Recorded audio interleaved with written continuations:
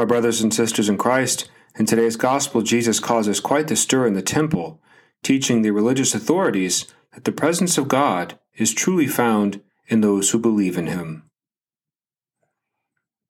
The Lord be with you. A reading from the Holy Gospel according to John.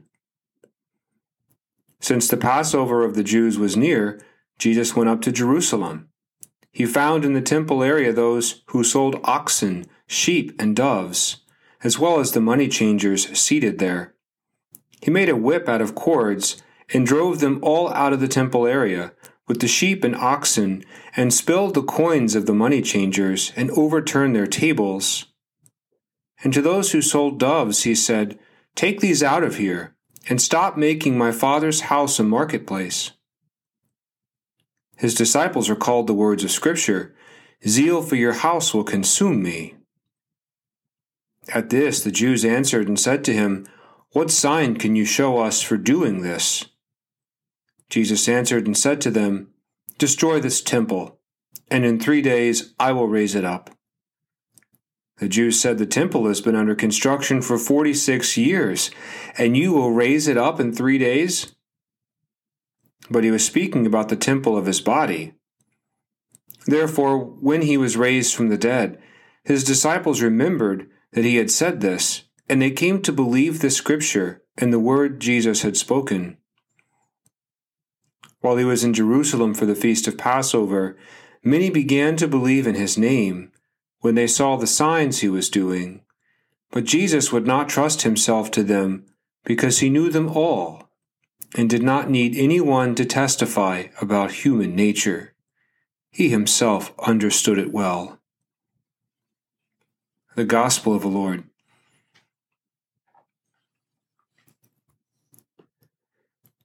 On April 15th, 2019, just before 6:20 p.m., the impossible happened. The Cathedral of Notre Dame, located in the very heart of Paris, was engulfed in flames. In less than an hour, 800 years' worth of culture, history, and religious art was reduced to ash and rubble. The interior of the cathedral was totally destroyed. No one ever thought this architectural masterpiece, this fruit of Catholic devotion, would ever resemble a tomb, dark, dusty, emptied of its precious contents. But there it was. Images of the charred cathedral went viral.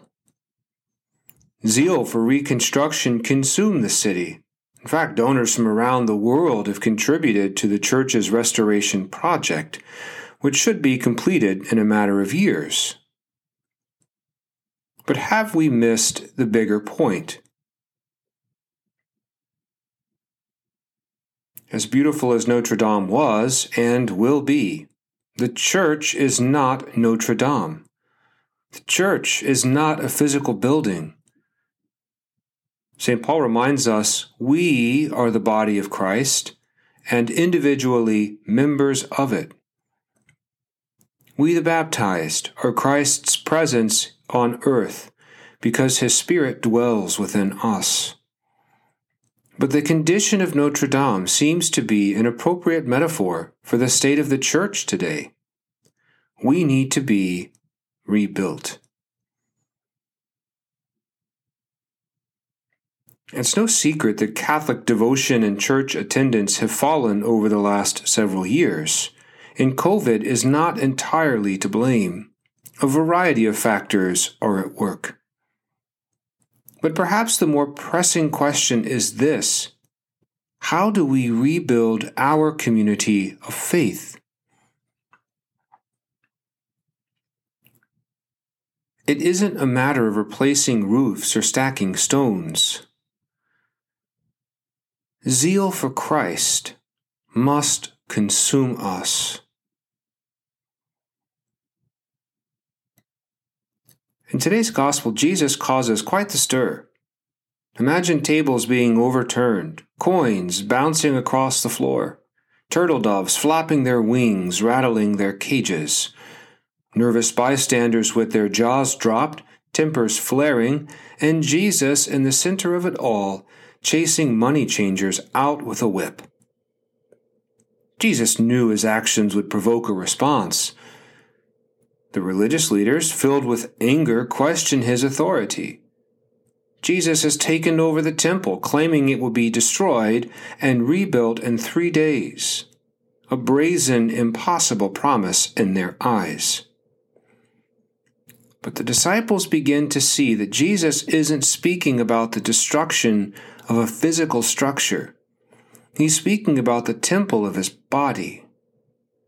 Jesus is the one whom the prophets foretold, "Zeal for your house will consume me." In taking control of the temple, Jesus initiates a new form of worship. God's presence will no longer be confined to the Holy of Holies, that innermost room within the temple. God will place his Spirit in the heart of every baptized person, stretching his reign across the earth. John places the cleansing of the temple at the very beginning of Jesus' public ministry, reminding us that this is one of the very first things a zealous disciple must do.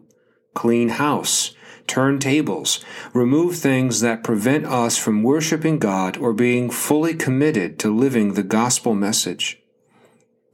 As St. Paul says, it is no longer I who live, but Christ living in me. Like Paul, am I consumed with zeal for Christ? Or are there tables within me that need to be overturned?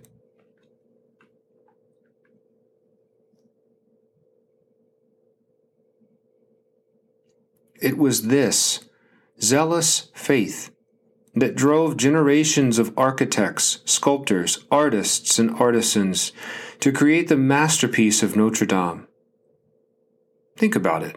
Most of the people who worked on building that church never saw its completion. They dedicated their entire lives to working on Notre Dame because they believed that in some small way their efforts mattered. They were part of something bigger than themselves. And when they could no longer lift another stone or brush, they handed on their work to the next generation, trusting that they would work just as hard with the very same zeal. While the interior of that physical structure was nearly destroyed, their legacy of faith lives on. The story of Notre Dame reminds us that the most valuable thing in our world, that which is truly irreplaceable, is not some architectural masterpiece. It's the faith that built it. It's that same zeal for Christ that will rebuild our church today. As we continue to journey through Lent, may the Lord restore our inner selves. For we are living stones, the church, the body of Christ on earth.